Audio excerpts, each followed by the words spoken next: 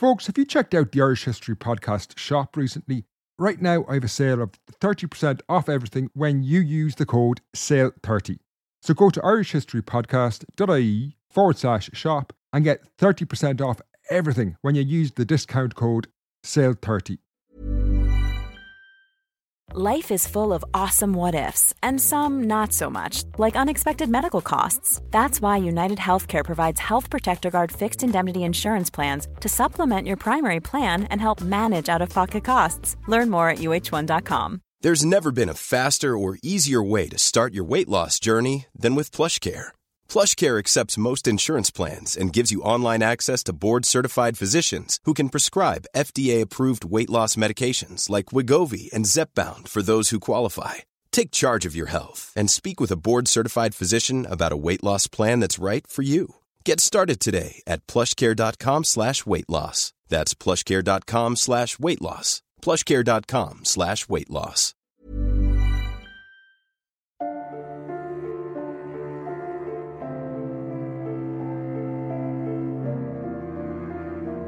As midnight approached on New Year's Eve 1920, the wail of sirens and foghorns echoed up the River Liffey from Dublin port as the ships docked at the North Wall welcomed in the new year of 1921. The celebrations elsewhere in the city, however, were muted. The military curfew in place prohibited all public celebrations across Ireland. Indeed, in Belfast, when a journalist ventured out into the city after the curfew came into effect, they only came across two people, both walking alone. In what was an eerie experience, both were singing Auld Lang Syne, the words echoing through the deserted streets. While people did mark the passing of 1920 behind closed doors, few had any illusions that anything would be different when they woke the following morning in 1921. In recent weeks, it had been clear the Irish War of Independence was, if anything, going to escalate in the coming year. The failure of peace talks in early December had left the British government convinced the only strategy was to press on with the war. In the final week of the year, around 20 people had been killed in violent clashes across Ireland. The worst incident had seen Crown forces kill 5 IRA volunteers during a raid on a secret Republican fundraising dance at Bruff in County Limerick. The following week, the war moved from 1920 to 1921 seamlessly. On the first day of the new year, 7 people were killed. These included 2 IRA volunteers and a student killed by Crown forces, the latter beaten to death by the police in Listowel, County Kerry. On that same day, the IRA killed 2 RIC members and 2 suspected informers, one each in Tipperary and Roscommon. January the 2nd was unusual. No fatalities were recorded, but within a week, another 10 people had been shot dead. Amidst this continuing violence, it was difficult to see the wood from the trees and gain an understanding or perspective on the war.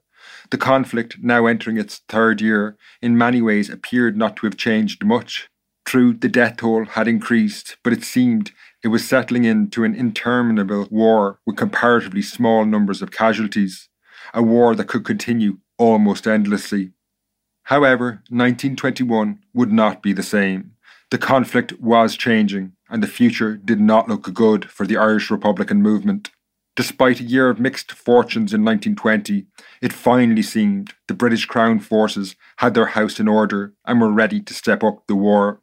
This would see much larger operations than in previous years of the conflict. Airplanes, the occasional tanks, and thousands of soldiers would now be used. The Republican movement were going to face a very different enemy, leaving many to wonder if they could survive such an onslaught.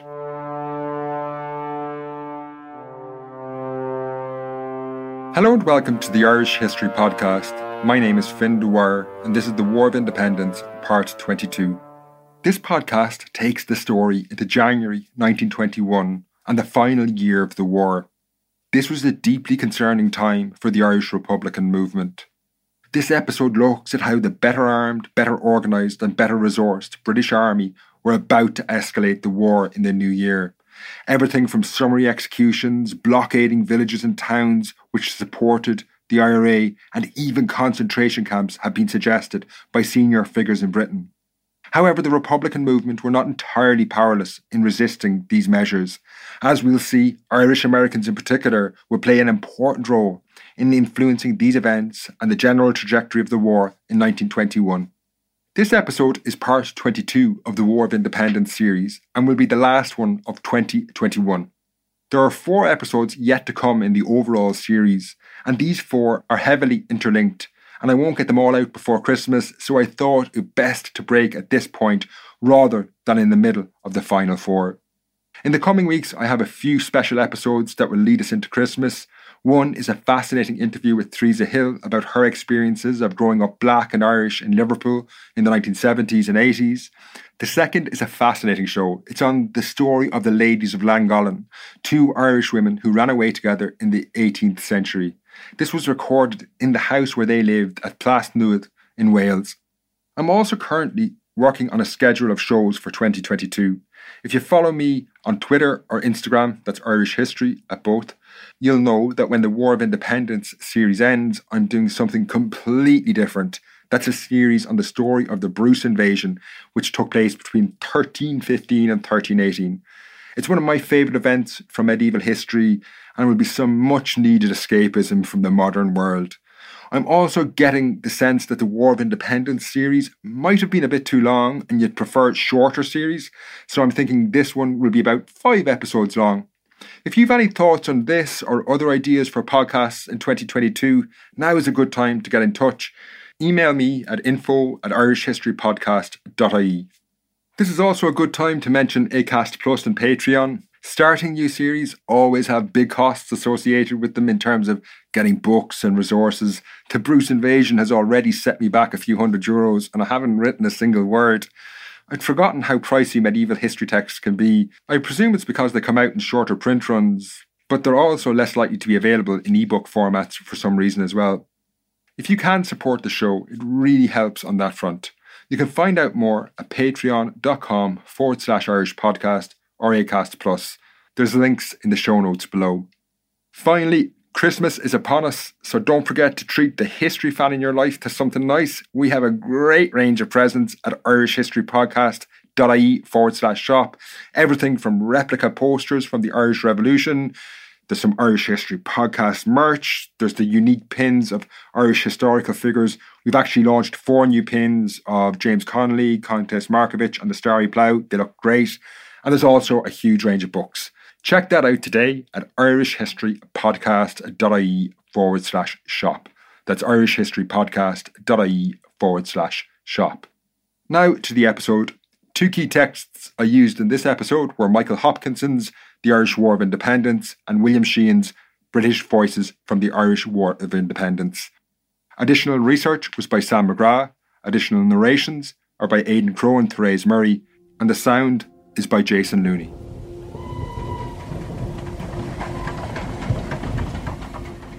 On January the 6th, 1921, a crowd gathered in the small railway station at the edge of Tipperary town.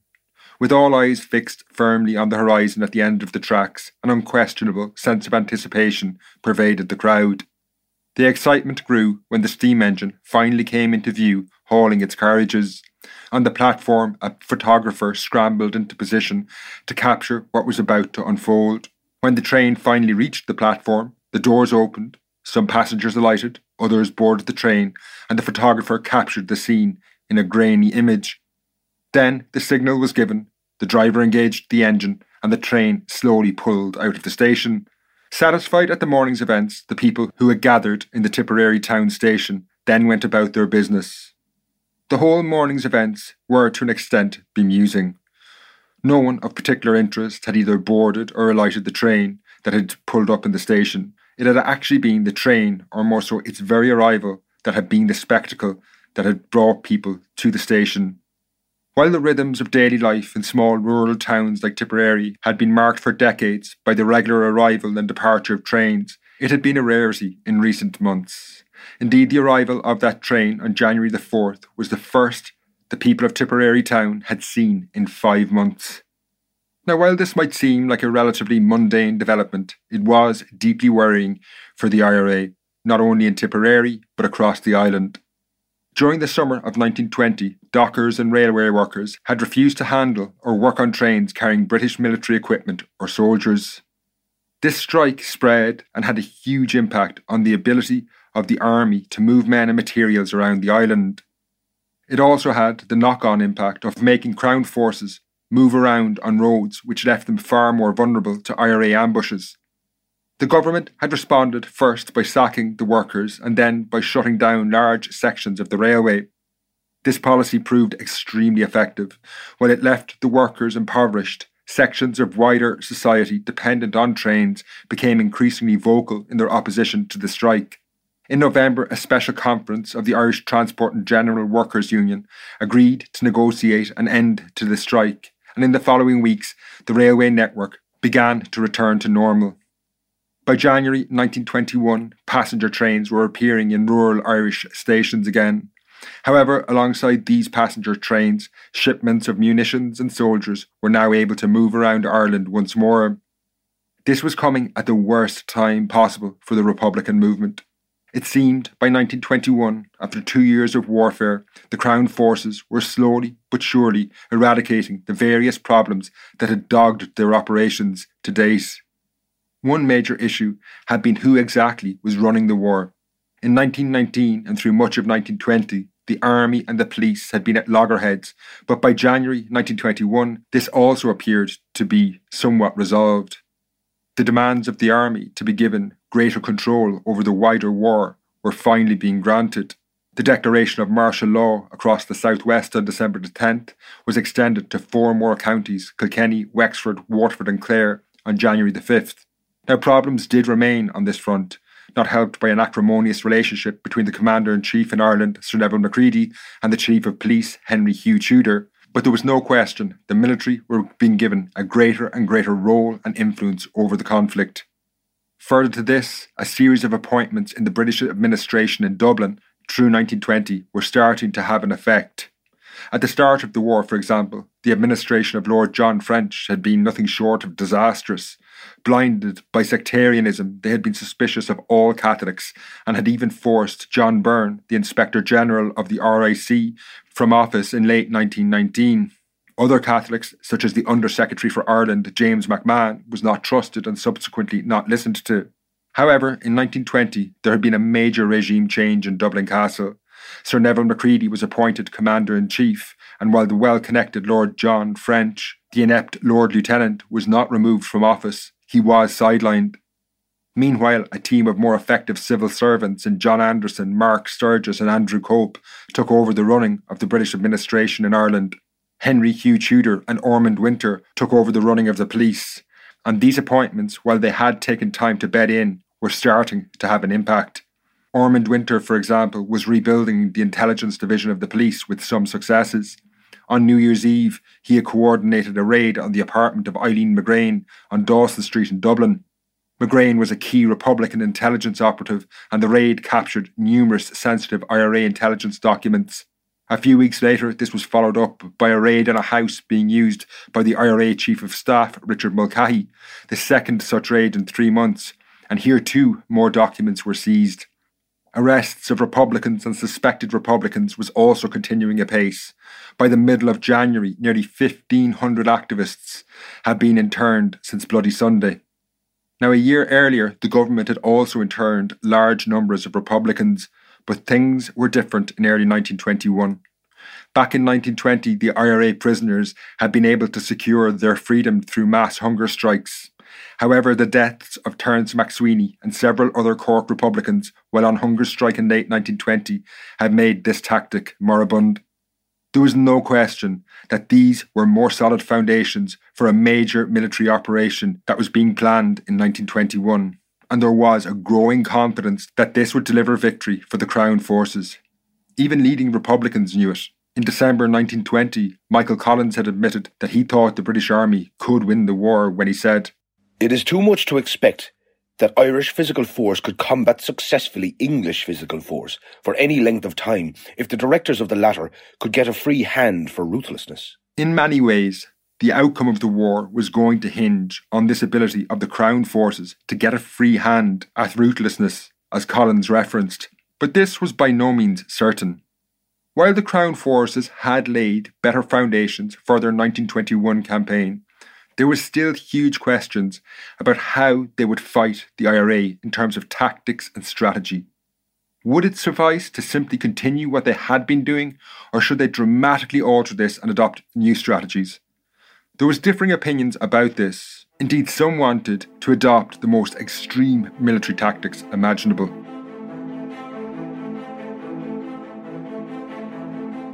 Central to the strategy of the British Crown forces through the second half of 1920 had been a policy of reprisals in response to IRA attacks. This had seen Crown forces exact vengeance on wider populations deemed to be supportive of the IRA. This policy appears to have been developed somewhat organically on the ground, and through 1921 the government unofficially endorsed it by turning a blind eye. The most serious reprisal had seen the centre of Cork City burned in early December. Now, this policy was disastrous in the court of public opinion. It did, after all, contravene the Hague Convention, which governed how states should act in war. It also raised criticism from within the British Army for very different reasons, however. Some believed it wasn't very effective. Advocates of the policy had argued that it was a good way to break the wider support network crucial to IRA operations. Others, however, thought it counterproductive, and despite their dominant position in 1921, if they continued with this strategy, it would not deliver victory. After the war, for example, Major Arthur Percival, an expert in counterinsurgency tactics who was stationed in Cork, gave voice to these criticisms. Percival, who had gained fame in the Second World War as commander of Singapore when the city fell to the Japanese, wrote a lengthy assessment of the war in Ireland and said, "The attitude adopted by the Crown forces towards the ordinary inhabitant of the country varied very much in different localities. In some places the attitude taken up was the whole population was hostile and should be treated accordingly." However, he thought the policy of exacting reprisals on the population was counterproductive. He came to this belief by starting with an unusually honest assessment of the widespread popularity the Republican movement enjoyed in Ireland. The rebel campaign in Ireland was a national movement, backed by a large proportion of the population, and was not conducted by a few hired assassins, as often supposed. This then led him to advocate a more nuanced approach. To win, the Crown forces, he thought, needed to split the Republican movement, and the policy of reprisals was having precisely the opposite impact. Now, Seamus Babington of the IRA's 3rd Tipperary Brigade also agreed with this assessment. We heard from Babington on this matter earlier in the series, but it's worth hearing from him again. When talking about the IRA attacks on Crown forces, he felt, had they been used by the British authorities as propaganda to evoke sympathy, the reaction of the wider population could have been very different. Had the British used this propaganda instead of the manhunt and the wholesale raiding and opening of the floodgates of fury, it's possible the spirit would not rekindle like it did. But with their intensive hostile action, their ruthless treatment of the civil population, and their unbridled hatred of any suspects of genuine republicanism and nationalism, this open tyranny at the time was a godsend. For it engendered an amazing spirit in a section of lively young men of spirit. Even as late as January 1921, there was still scope for such a nuanced policy to have some effect on the support for the Republican movement, because, as we'll see later, cracks were starting to emerge in their support base by this stage in the war. However, the views of Percival were very much in a minority within the Crown forces in 1921. The war was taking a very different direction. Bernard Montgomery, who would later emerge as the most famous British general, not only in the Second World War but in the 20th century, was also serving in Ireland at this time, and he later described what was a far more common approach of commanders in Ireland. "Personally, my whole attention was given to defeating the rebels, and it never bothered me about how many houses were burnt. I think I regarded all civilians as shinners, and I never had any dealing with them." Now, the British cabinet largely agreed with Montgomery rather than Percival, and in late December they gave their formal backing to the policy of reprisals, guaranteeing it would remain central to how the Crown forces fought the war in the coming months and how they treated the wider population. Indeed, the first official reprisal took place a few days later, on December 29th, when 6 houses were demolished in Middleton after an IRA attack. However, the formal adoption of the policy of reprisals as the war was escalating inevitably led to the question as to how far the Crown forces were willing to go with reprisals. The nature of the reprisals to date hadn't really worked to any great effect. The burning of 4 acres of Cork City in December 1920 had had little or no impact in terms of undermining Republican support in the city, and through 1920 several key figures in the British establishment had argued much more extreme measures were needed.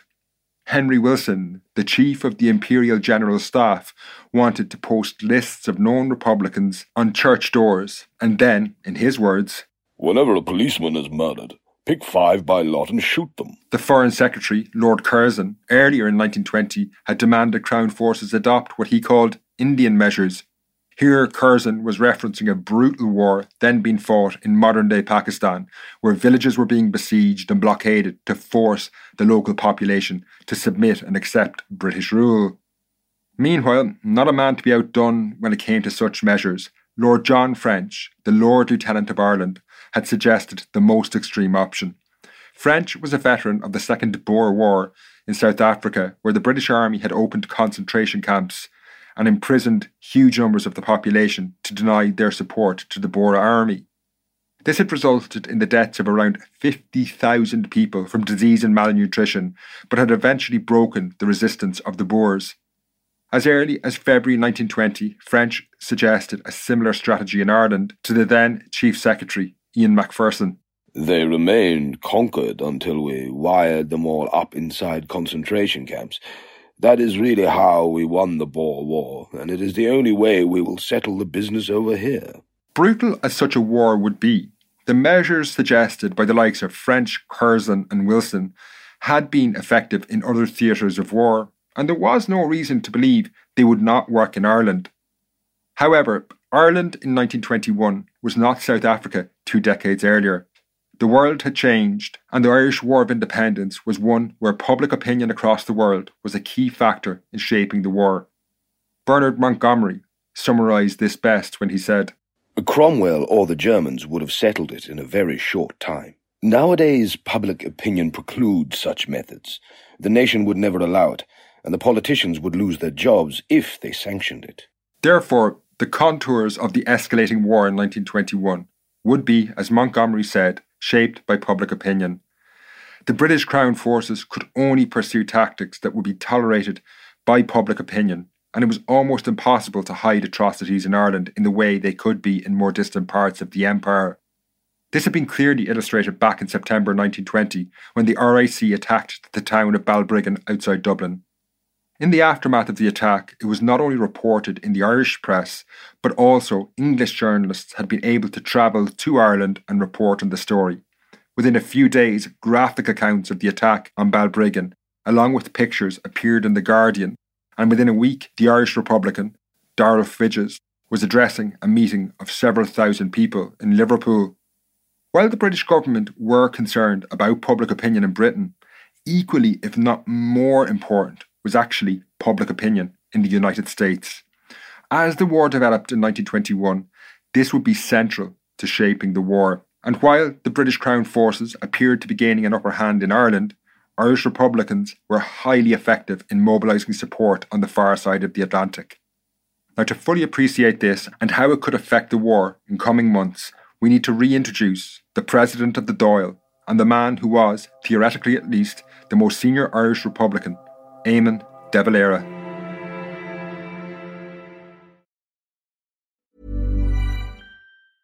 Ryan Reynolds here from Mint Mobile. With the price of just about everything going up during inflation, we thought we'd bring our prices down. So to help us, we brought in a reverse auctioneer, which is apparently a thing.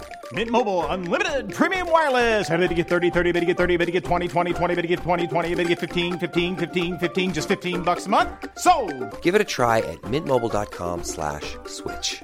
$45 up front for 3 months plus taxes and fees. Promo rate for new customers for limited time. Unlimited more than 40 gigabytes per month. Slows full terms at mintmobile.com.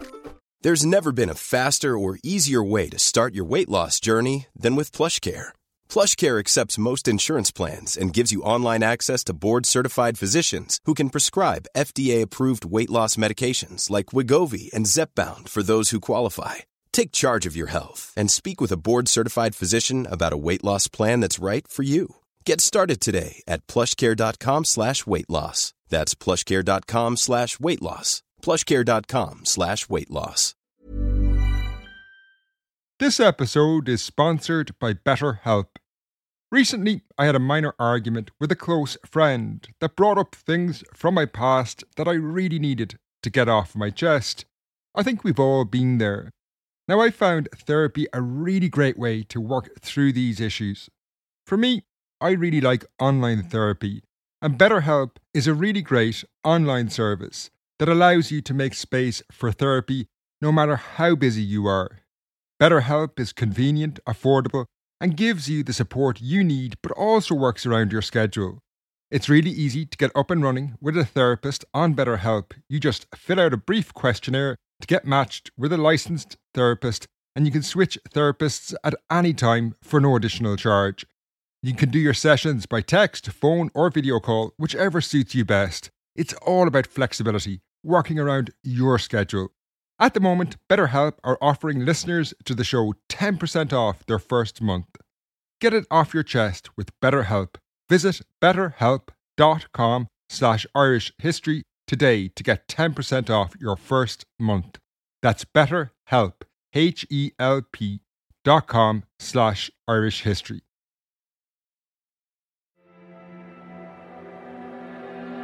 The Irish War of Independence took place to the backdrop of a major shift in the balance of power in the world. The First World War had been devastating for the old powers of Europe.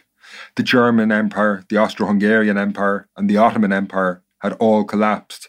By 1921, Russia appeared to be breaking up amidst a bloody civil war between Bolshevik and anti-Bolshevik forces.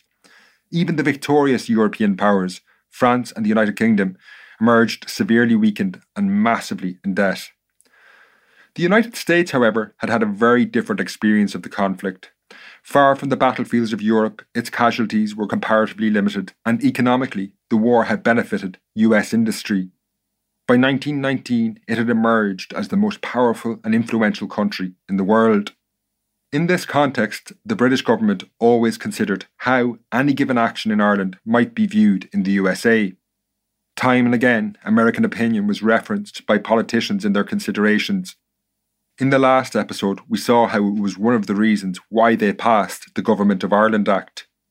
Likewise, the Irish Republican movement was equally aware of the importance of US opinion, and to this end, Eamon de Valera had taken the controversial decision to travel to the US after his dramatic escape from Lincoln Jail, as covered in episode 5 of the series.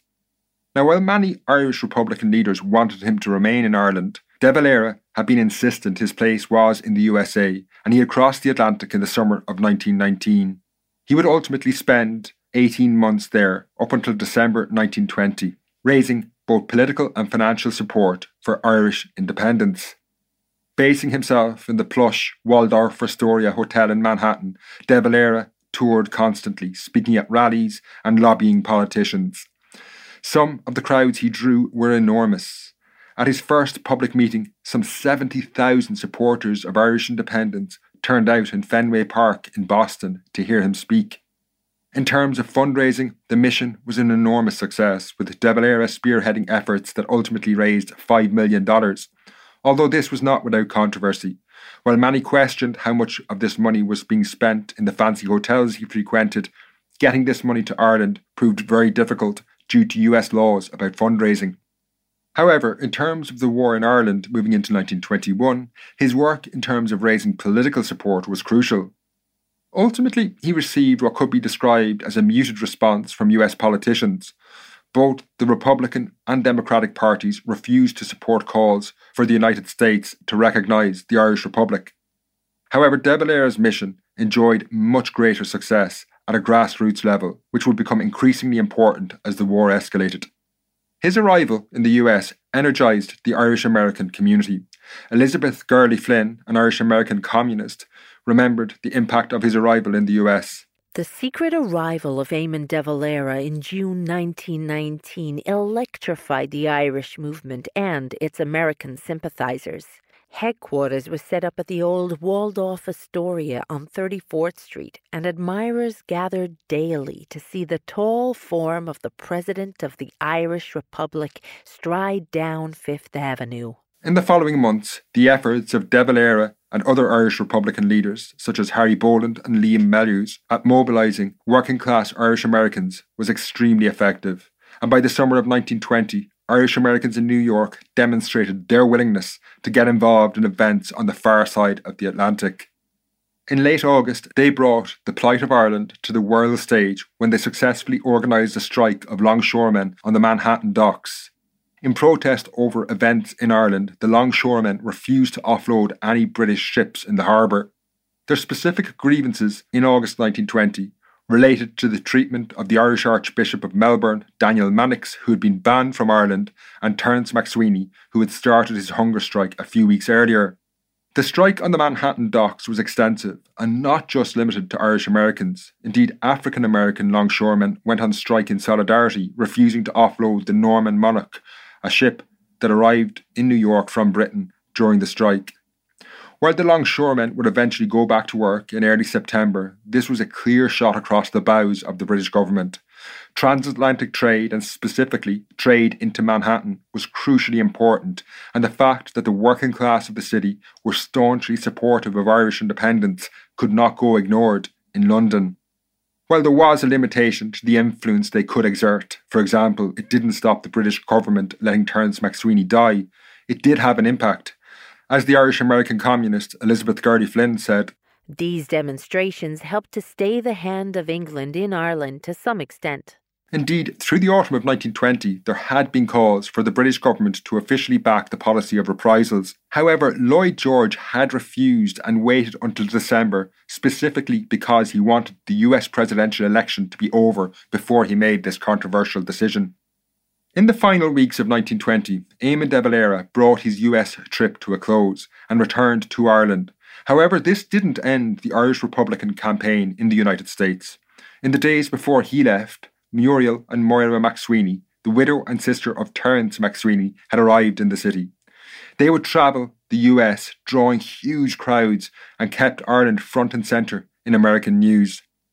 Therefore, in early 1921, while the Crown forces were better prepared for the war than they had been at any other point in the conflict, they remained committed to what was a very problematic strategy from their own point of view.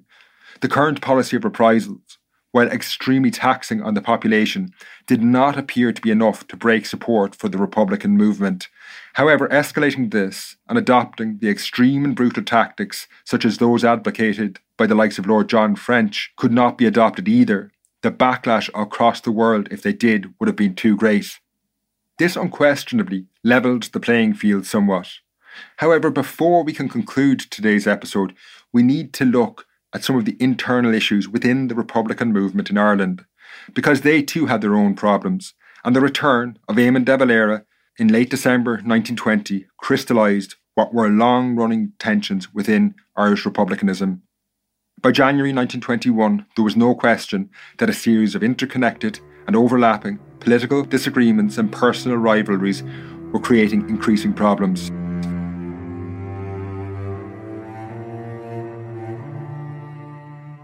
Before we continue with the story today, this is just a quick reminder about the Irish History Summit that's coming up on January the 15th, 2022. The summit is a day-long series of talks being broadcast from the National Museum of Ireland in Collins Barracks. It's designed to help students prepare for the upcoming Leaving Cert exams, but the topics are fascinating and will be of interest to all history fans. We have talks on the Civil War, the Free State, the Nazis in power, and the moon landing. There's so much in there. You can find full details of the speakers and topics at irishhistorysummit.eventbrite.ie. That's irishhistorysummit.eventbrite.ie. We have tickets for individuals and school classes, and there's an early bird offer running until November the 30th. So get your tickets today at irishhistorysummit.eventbrite.ie. That's irishhistorysummit.eventbrite.ie. Now, back to the show.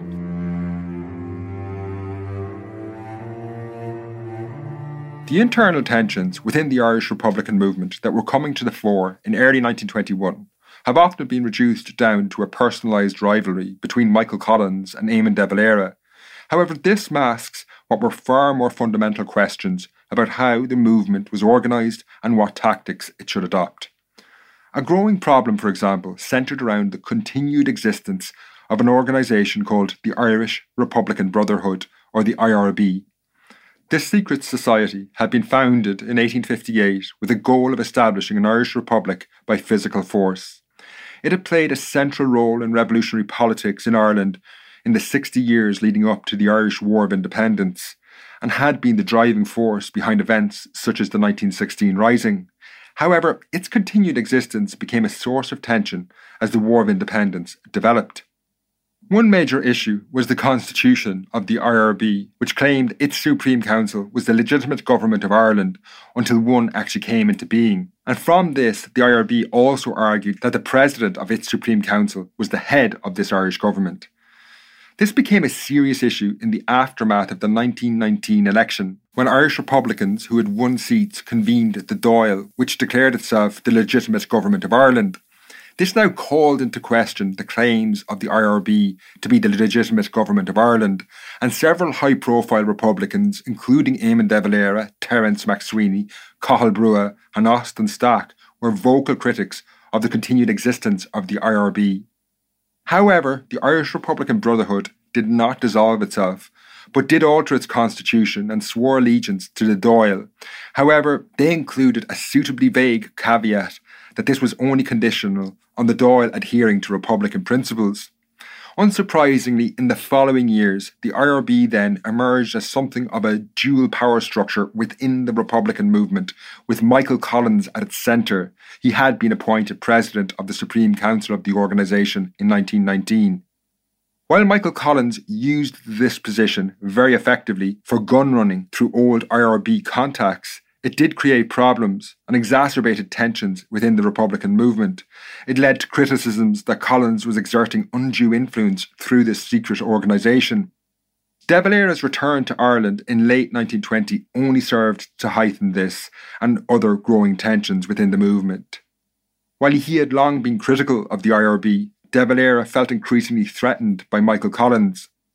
While De Valera was president of the Dáil, theoretically the most senior Republican, Collins was, by 1920, the Minister for Finance in the Dáil, the IRA Director of Intelligence and the President of the Supreme Council of the IRB. Indeed, not long after his return to Dublin, De Valera would suggest that Collins should take his place in America.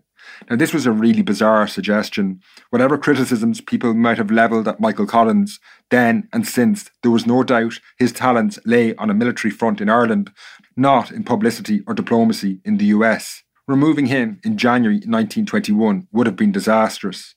Now, this suggestion went nowhere, but it did indicate tensions were rising between the two men. While the continued existence of the IRB was one problem, it dovetailed with other somewhat inevitable problems that emerged in the course of the war. For example, the Republican movement had expanded at an extraordinary rate in the later years of the First World War, and this somewhat inevitably led to a huge range of opinions within the movement. It was a very broad church. Therefore, it was no surprise that the internal cohesion of this movement came under severe strain as the war escalated, particularly in the later months of 1920.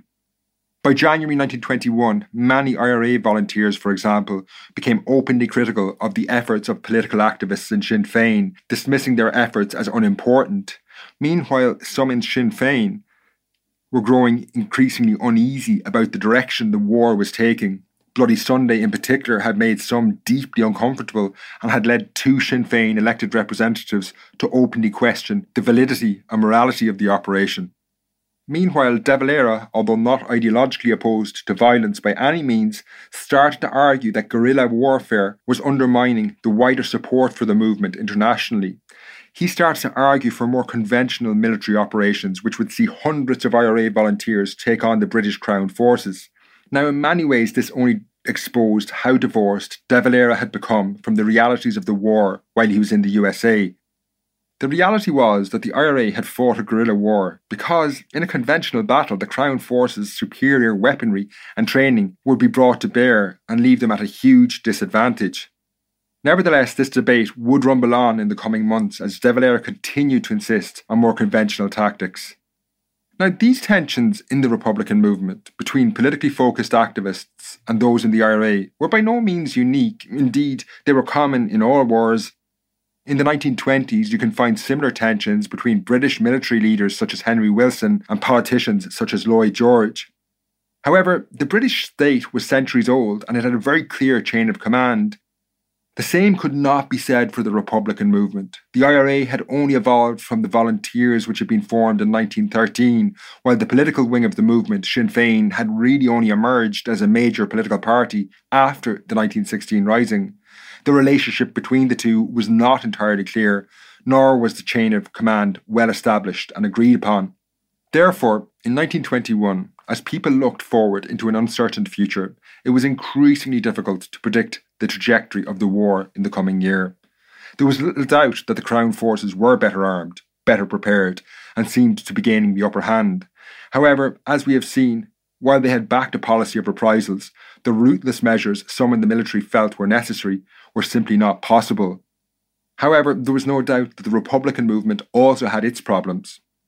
In the following months, which will be covered in the final 4 episodes of the series, which will come out after Christmas, the matter would be decided.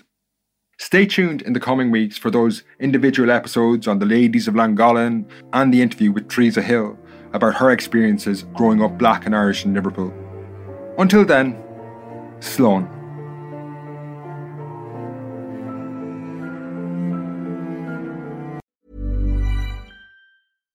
When you drive a vehicle so reliable it's backed by a 10-year, 100,000-mile limited warranty, you stop thinking about what you can't do and start doing what you never thought possible. Visit your local Kia dealer today to see what you're capable of in a vehicle that inspires confidence around every corner. Kia, movement that inspires. Call 800-333-4KIA for details. Always drive safely. Limited inventory available. Warranties include 10-year 100,000-mile powertrain and 5-year 60,000-mile basic. Warranties are limited. See retailer for details.